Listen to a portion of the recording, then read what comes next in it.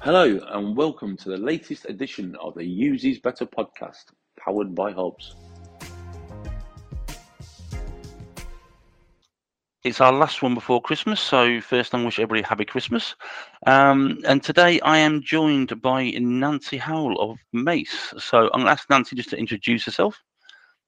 Certainly. Hi, Dave. Very pleased to be here and Happy New Year to everyone. Welcome to 2023. My name is Nancy Howell. I am a bid manager over at Mace. So I have been at Mace for about 6.5 years. I joined as a bid coordinator. Before that, I worked for a small construction company in Essex as a bid coordinator. And so I've just spent the last few years working primarily in infrastructure consult bids. So lots of aviation, rail, utilities, defense, nuclear, that sort of thing. Yeah, that's me. Yeah, it's great. It's great. So today we're going to talk about change and how change is important to companies and why we need change and how we get people to buy into change. And we've all heard the adage that change is bad, and that seems to be something throughout business where we try and drive change, and everybody goes, "Oh no, we can't do that, can't do that." So I'm interested, and I'm sure the people who listen to podcasts are interested in actually how do we get change into a company, and then use that to drive for the good. Yeah. So Yeah. the first thing I'll ask you, which is going to sound absolutely bizarre, but what is change? Do you know, that's a really great question, Dave. And I believe change is identifying a problem, coming up together with a solution, and then trying to drive kind of a better way of doing things. I think it doesn't have to be a huge sweeping, let's take the whole bid team, throw it in the bin and start all over again. It can be a small thing, but I think it's learning from what you're currently doing, identifying an issue, and being better. Good. So, all right. So, leads on to the next question is, how do we do this? So, I mean, we can all sit, we've all sat there on the coffee machine, we've all sat there in a meeting and gone, we really shouldn't be doing it this way. Yeah. So, or even worse, why does this always happen? Exactly. And we've all been sat in rooms, we've all been sat in meetings where we're going, why are we doing this? And I think the greatest thing you hear back off that is always, well, that's the way we've always done it. Which I suppose in some respects is, especially if you're winning, a sign that you're doing something good. Yeah. But in other respects, it's changing culture, it's changing the way people behave. So let's hypothesize. I can't speak to that. Honestly, I've not been on the Christmas wine. So you've got an idea. Yeah. Okay, so how do I or you or anybody else get this idea and go, actually, how do we turn it into a proposal? How do we bring it to life? What do we do? How do we start the ball rolling on that? Yeah. Well, and I think that is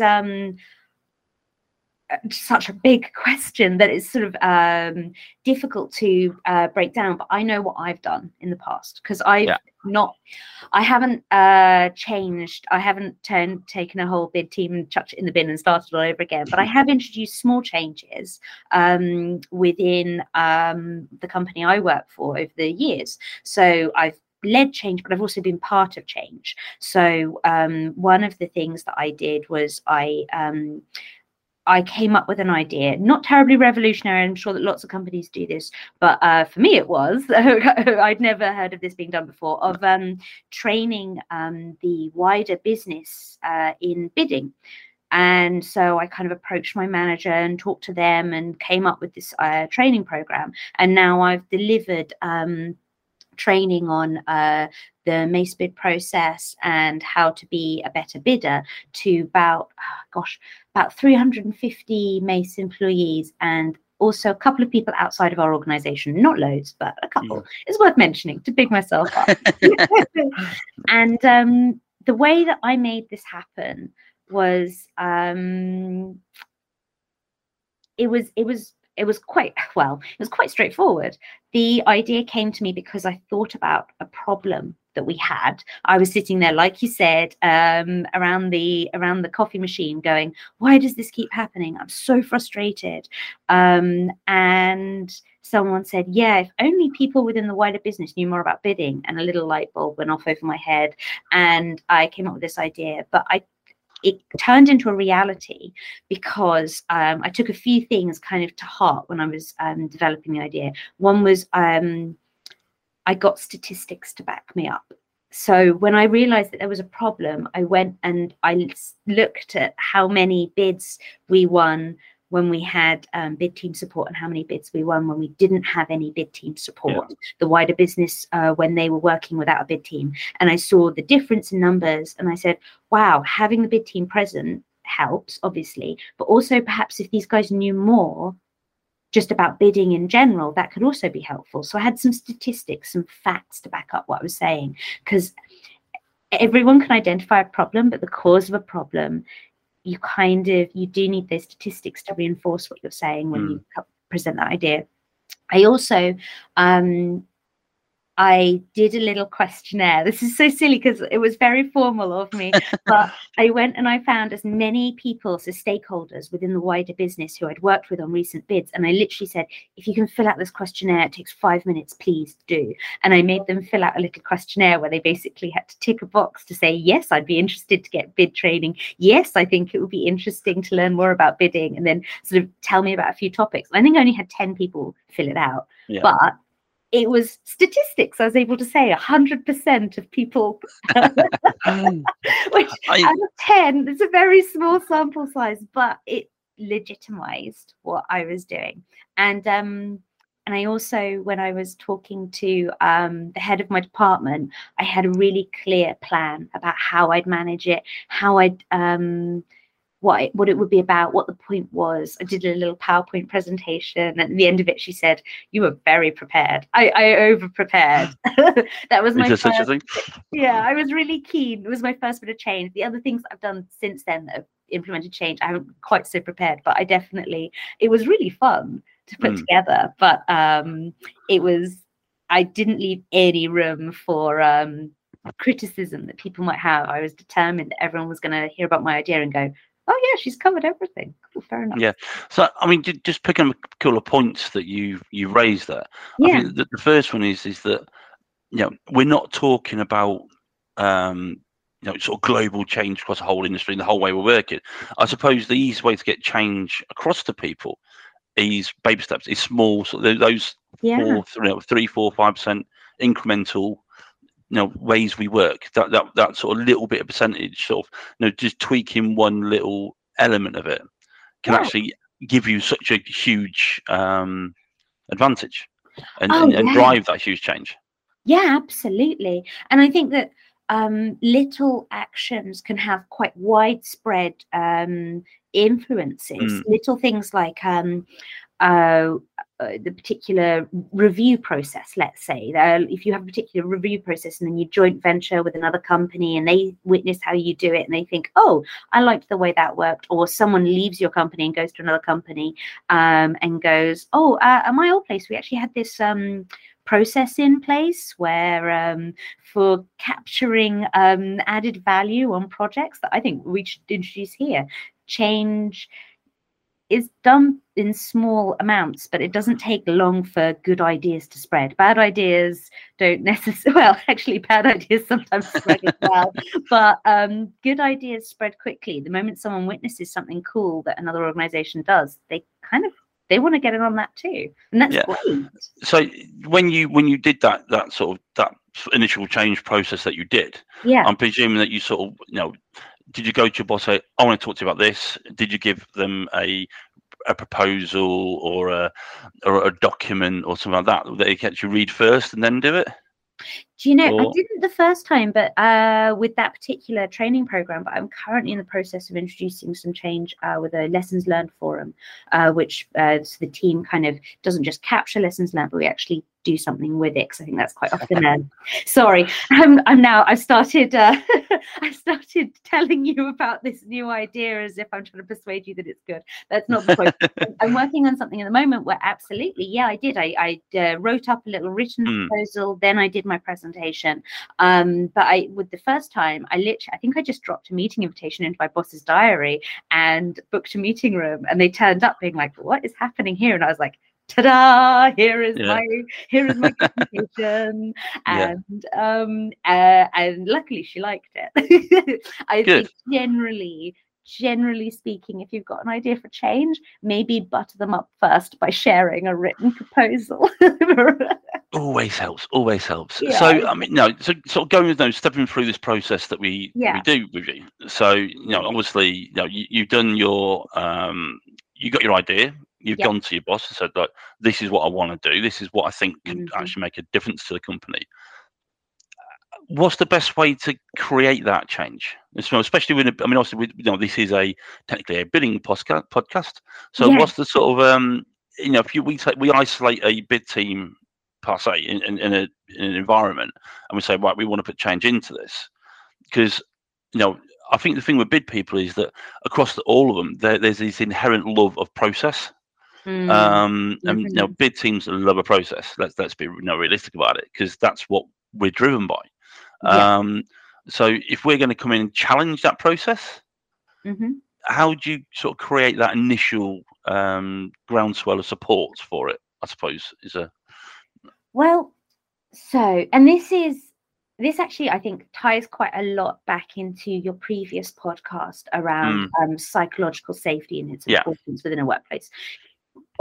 Everything I'm talking about, I work in an environment where I feel I have psychological safety to challenge and to say, I don't like this element of the process, or I feel this element of the process. And if anyone listening is working within an environment where they don't have psychological safety, I think it is quite different. And it's nowhere near as easy. So I'm just caveating what I'm going to say next by saying I'm approaching this from a position of someone who feels capable of being involved in change and making difference. I believe that the best way to make change happen is get as many people involved and emotionally invested, not just involved as in they approve, but involved they feel like it's something that matters to them, something that they haven't just listened to a presentation, but they've actually had someone sit down and talk to them about it. One trick, it's not a trick, but one thing I like to do when I have an idea and I want to test it out and get people involved and get people emotionally invested in it, is to ask people for advice and really genuinely listen to their advice. But also afterwards say, thank you. I think with your help, I can make this work. Really get them involved. It's not just. I suppose it's more like shared ownership. Yeah, absolutely. It's and speaking from sort of my side of the fence, it's more. I suppose it's more a case of, you go, I've got this brilliant idea.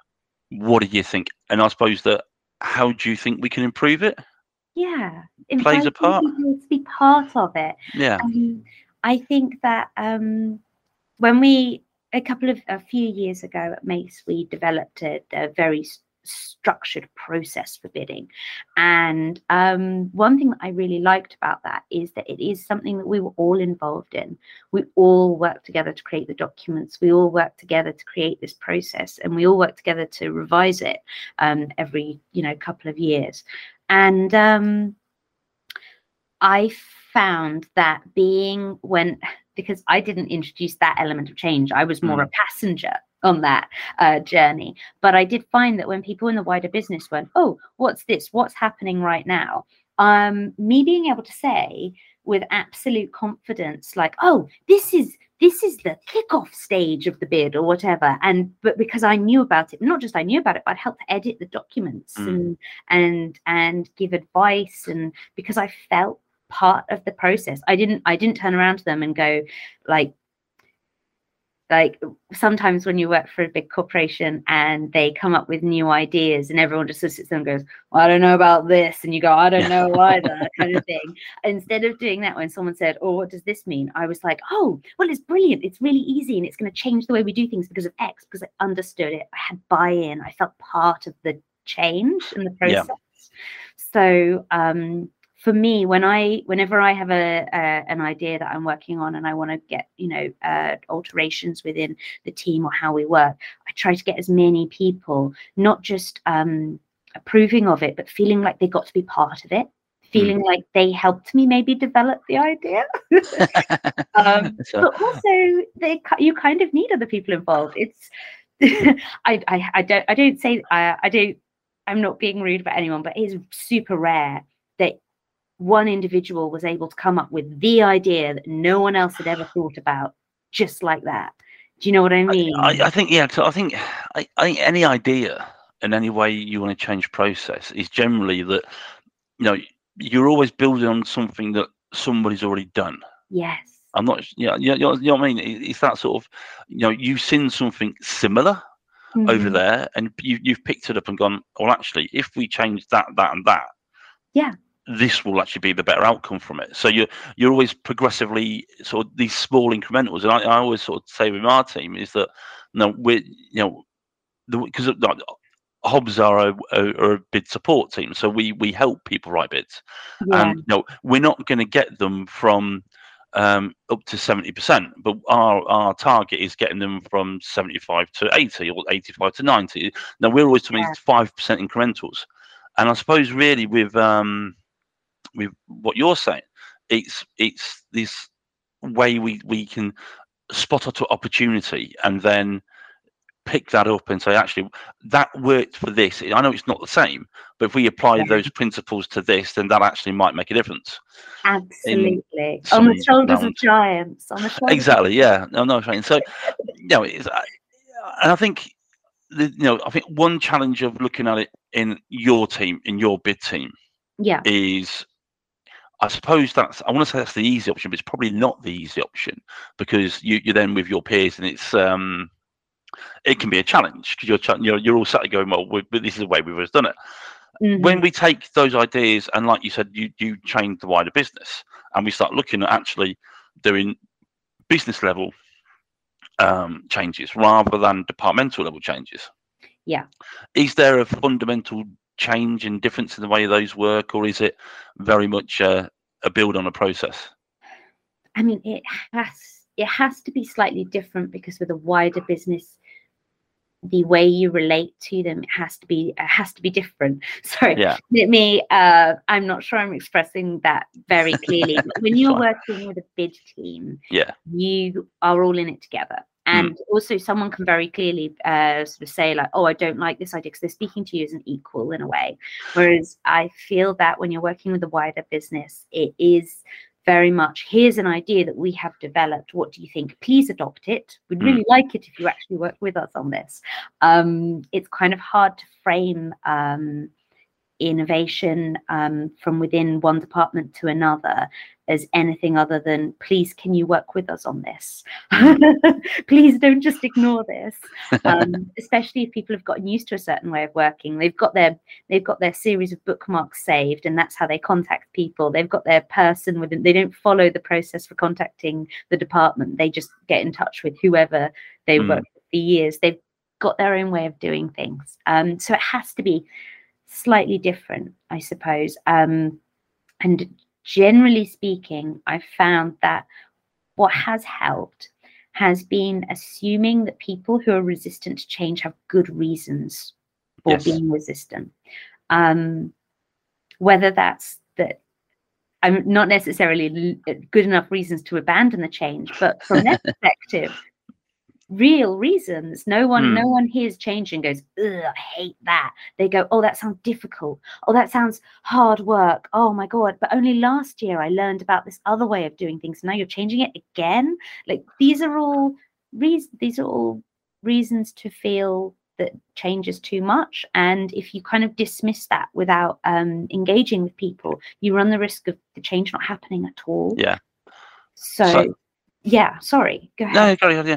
No, so I'm saying, I mean, so sort of bridging that, it's about you getting the buy-in from, you know, a wider audience, but Yeah. it's a lot more tricky, I suppose, in some Yeah, respects. but I think by being honest and genuinely taking, you know, I had someone turn around to me one time and say, like, this is, I was like, oh, it's just every 6 months it feels like there's another thing and another thing. He says, how am I supposed to keep track of all this? And he had a genuine feeling of like burnout and, oh, this is a lot. You know, he wasn't dismissive of my change because he didn't like it or he didn't like me or anything like that. He genuinely felt tired, and that's okay. Obviously, it's not ideal for the change itself, but the emotions may not have a good reason behind them, but they're still valid emotions. And I think it comes back to this thing that, you know, especially with change, we're dealing with people, we're dealing with, you know, people's lives, the way they actually act on a day-to-day basis, the way that they actually you know, interact with each other, I suppose. So when we're looking at change, it's not actually we're changing a process. You know, you could be changing something to create more than that. So I suppose we have to take on board the human element of it. Yeah. And make sure that's sort of covered off.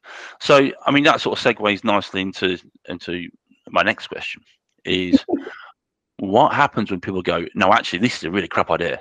It happens, and it's always so overwhelming. Well, I think I will start by caveating and saying, like I said before, I don't know for our listeners what kind of an environment they're approaching this from. If they're coming from a deliberately challenging or difficult environment, then some of my advice is not necessarily going to be relevant. And I do think it's important that anyone who's kind of struggling with they keep coming up against the same barriers, the same people who are barriers to change, to kind of think about why that is and think maybe some of what I'm going to say next may or may not be relevant. I think my first bit of feedback, my first bit of advice, if what to do when people hate your idea, is be humble. maybe they have a point. People don't come up with disagreements for the sake of it. Well, sometimes they do, but it happens. Sometimes people are challenging you not because they don't like your idea, but because they do and they want you to succeed.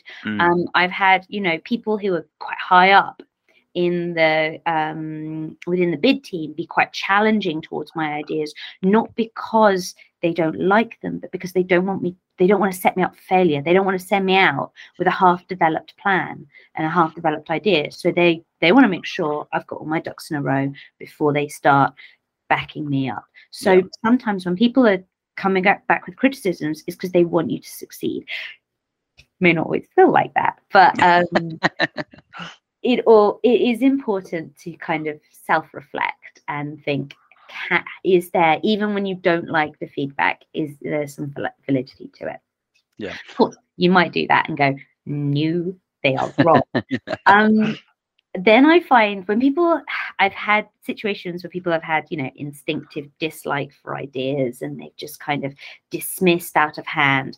And I think sometimes also was there a failure in communication? Did I not express myself properly when I was talking to them? I know you talked about this before in your psychological safety, but sometimes when ideas fail, it's because they weren't properly expressed. So, you know, that's part of it. But also, it's helpful sometimes to engage with people and sort of say, well, how would you define success for this idea? If you don't think this is going to work right now, what for you would be a success story for this idea, and kind of work out, well, how can we measure that? And perhaps challenge them to say, well, why don't I try the first ever, or why don't I try doing it one time and we see if I can hit this measurable kind of unit of success, or I do it for 6 months and we see how it works out. So challenging people to define what success could look like can be helpful, but also genuinely, like I said, genuinely discussing the idea, issues and genuinely engaging with what their problems might be. Like the guy I mentioned who said, I feel like every 6 months there's something new, I'm exhausted. We had a really long conversation about what he wanted from our team and what was creating delays and frustration for him. And we actually worked out about halfway through the conversation, it was because he was using it's difficult to describe whilst still being respectful of his privacy, but he was following an old process, but trying to impose the new process onto it. And he created extra work for himself. And actually by engaging with him and having conversation, he was like, oh, this is so much easier. And I was like, yeah. Yeah. Yeah. I mean, I think it's a really interesting topic. I mean, is safe to say on this. And there's a couple of things that are sort of resonate with me a little bit about actually how we deal with challenges, how we deal with people saying actually no. But there's a couple of things you said throughout this and the previous answers where it's this, this self-reflection, this making sure you've got the right buy-in, making sure you've done your homework for it. Which I think that's the bit that sort of resonate with me a little bit more, about actually making sure that what you've done is correct. You've got your boss's support on it, or your director's support, whoever it is, to actually drive this out, because you need those stakeholders. You need these people behind you saying, no, we are doing this for this reason. And actually that communication aspect of it, I suppose, is king. So we've all worked in companies where you've had change come out and nobody's actually told you the why. And people who know me will know that I completely always bang on about this. It's the why do we do what we do?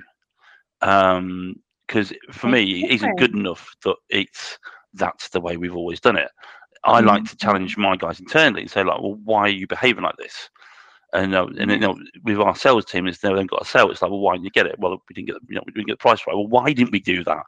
Now, how do we learn from this? And I think this is the continual sort of education piece. Yeah. And I think that when you explain the why to people, the majority of people are reasonable and want success, and they want to succeed. They want you to succeed. They want the business as a whole to succeed. So when you invite people in, when you respect their intelligence by discussing things with them properly, not just telling them, you get better results. I've definitely found that when I've worked with managers who didn't just tell me to do something, but talked to me about what the situation was, what was the context behind what was happening, I found myself being quite kind of almost feeling like it was important to support them in getting that to happen, because I could tell what the pressure they were under. I was like, oh, I can help. It kind of reminds me, and this is a slight digression, but I do remember when I was at school, in schools, they have an inspector come in and sit in the back of classrooms once a year. And there was this kid in my class, and he was vile. He was such hard work, and I felt so sorry for the teacher having to deal with him. But I do remember the teacher, we were in the week before the inspections, and the teacher said to this guy, he'd been like, oh, I think he'd done something like really awful, like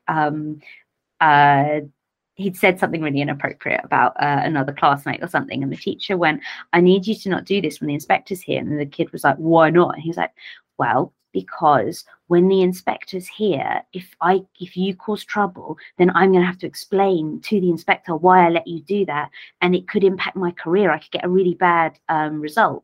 And the kid kind of listened, and then apparently I wasn't there for the day, but I remember being told the next day that he walked into the classroom and went, sir, is that the inspector? And the teacher was like, yeah, that's him at the back of the class. And he went, right, gave him a wink, walked over, sat, and was good as gold the entire class, hands clasped on the desk, because he felt like he and the teacher had this connection, this little secret. They were doing it together. He felt invested in my teacher getting a good result. And I know it's not about bids or anything like that, but I always think it's a funny story about getting someone on your side by explaining why it's important. I think the analogy is really, really good, because it is about this, getting people to invest in what you're trying to do.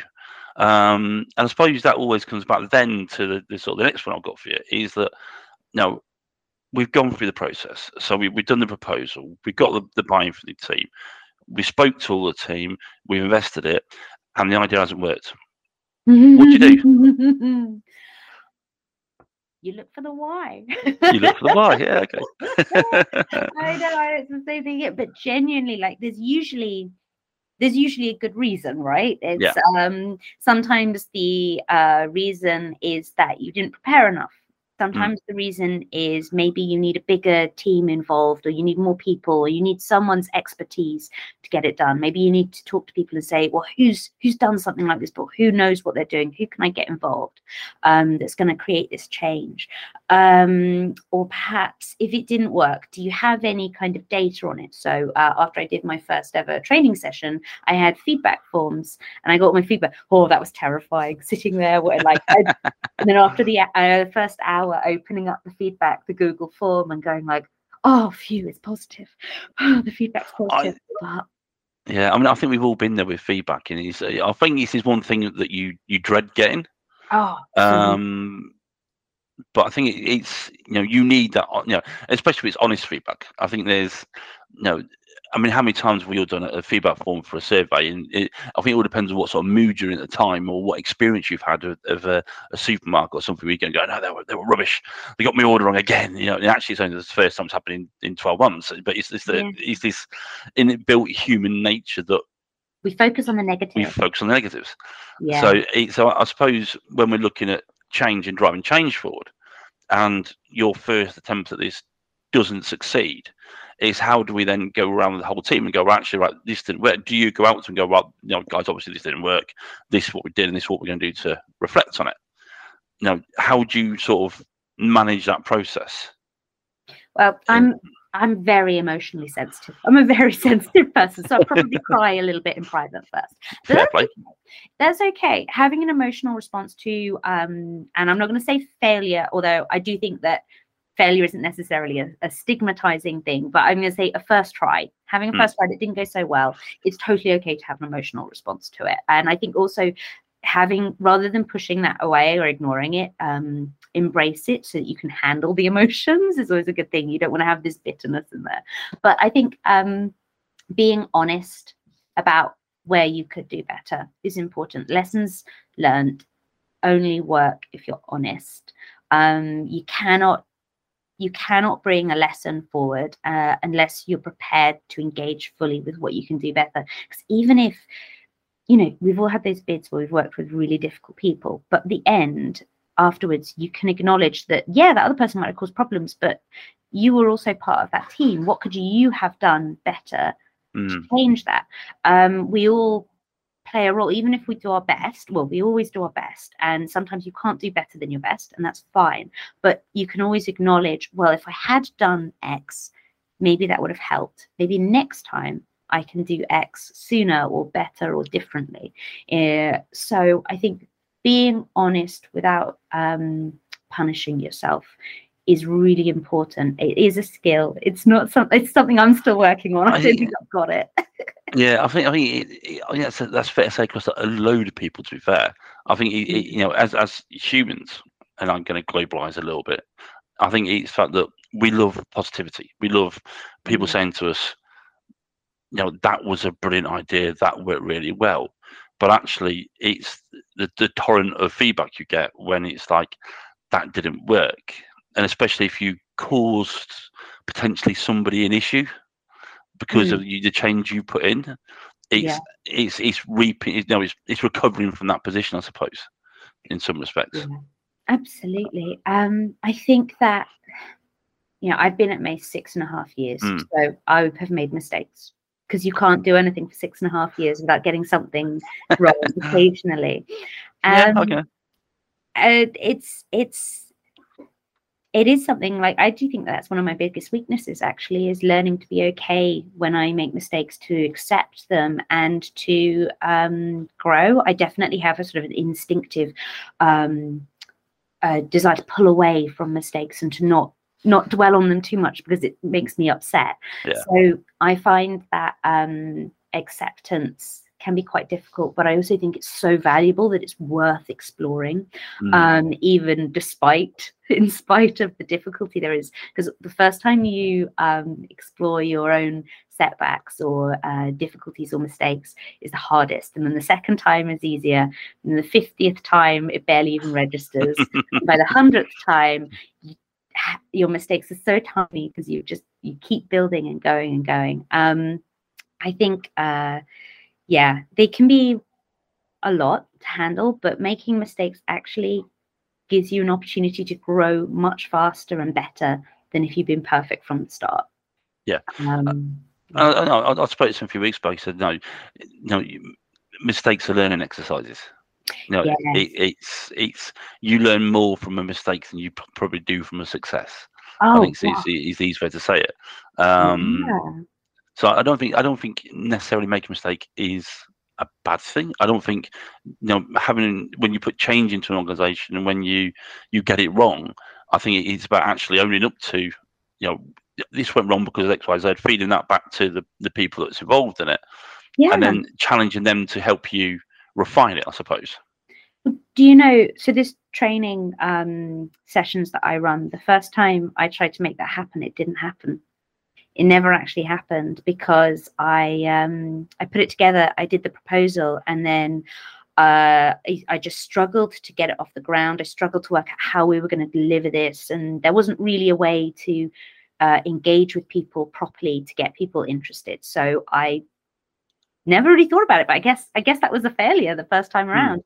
And so I kind of put it to one side. I kind of spoke to my boss briefly and told her, I'm really sorry, I just don't think I can get this off the ground. And she said, well, maybe sometime soon, come back to it. She was like, it's not central to your role, so just let that one go. That's fine. You tried. And then I think it was something like 6 months later, someone got in contact with me because I talked to them about it and said, do you remember that idea you had? I actually think it would really tie in with something I'm working on.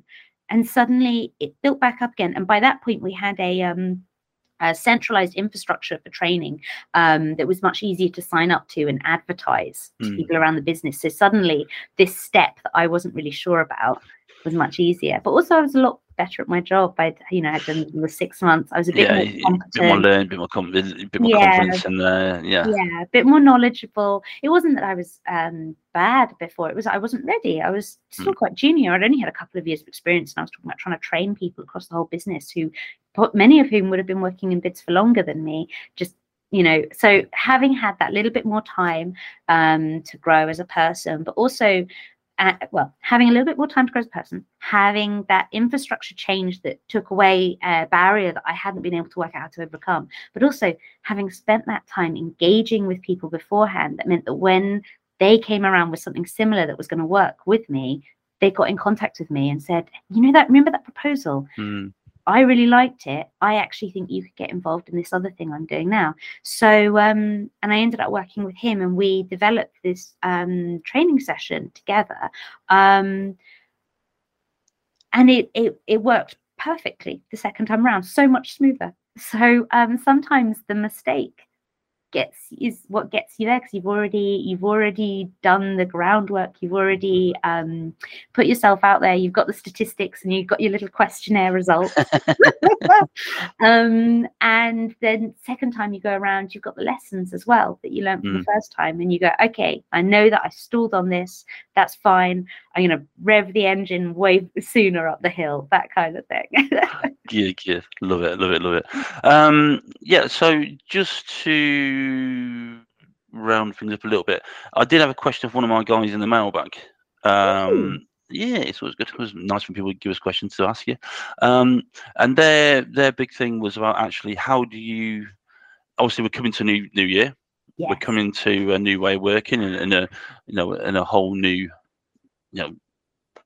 set of challenges for the next 12 months or so. What did you see? How did you see change evolving?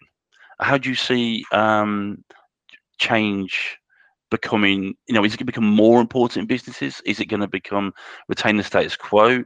Are we going to see departments potentially looking at change? What do you sort of see the way it's going to go? I think just to really put you on the spot a little bit. Well, see, I haven't prepared for this. This is where it all falls apart, and I'm suddenly exposed as an absolute.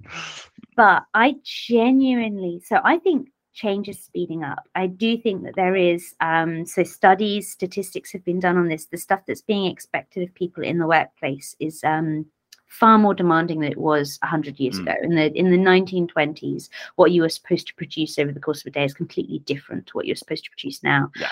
Concepts around productivity and around, well, also globalization.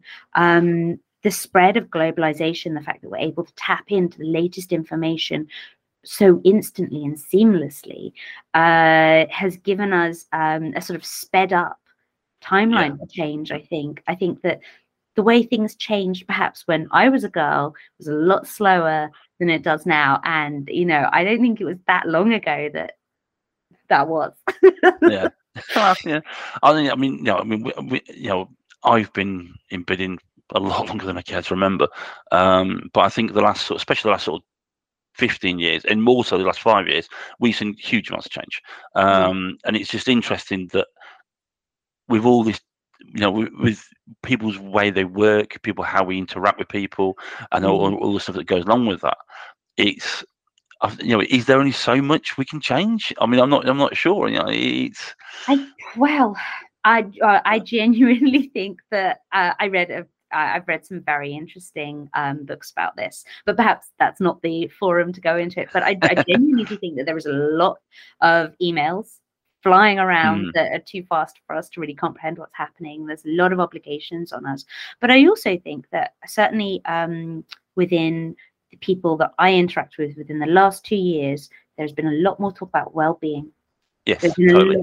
There's been a lot more rejection of the concept of I must be productive to have value, but instead, like, no, I have value inherently. I don't need to be producing. I don't need to be constantly signed in. I don't need to respond to messages within 10 minutes. It's not necessary. I think that if we take anything from COVID, please let it be that well-being is one of the most important things in the world, because we were all, well, not all of us, but a lot of us were stuck at home. Certainly a lot of people within bid teams were stuck at home thinking to ourselves, wow, this is hard. Yeah. Being on our own is hard, or this state of being is hard. And I hope that we will take from it that change comes from within, that well-being comes from within, and that if we're going to prioritize anything over the coming years, please let it be our mental and physical health. I think so. I think that's a good way to end it, and a good way to end the year, to be fair. Absolutely. So, in summary, Nancy, thanks a lot. It's been an absolute pleasure, as always. Thank you, Dave. We're aiming to get this out pre-Christmas. I think we're going to get out pre-Christmas, to be fair. So I think it's, the last thing for me, for everybody, is to wish everybody a happy Christmas and a Merry New Year, and be safe more than anything. Look after each other and be nice. And we will see you all back in January. We won't see, because it's a podcast. Yeah, we'll hear from you back in January. We've got some amazing guests lined up for the first few weeks of January. So yes, we're going to be back bigger and bolder than ever. So thank you very much once again, Nancy, and have a good Christmas, everybody. Thank you a lot. Bye-bye. Merry Christmas all. Bye.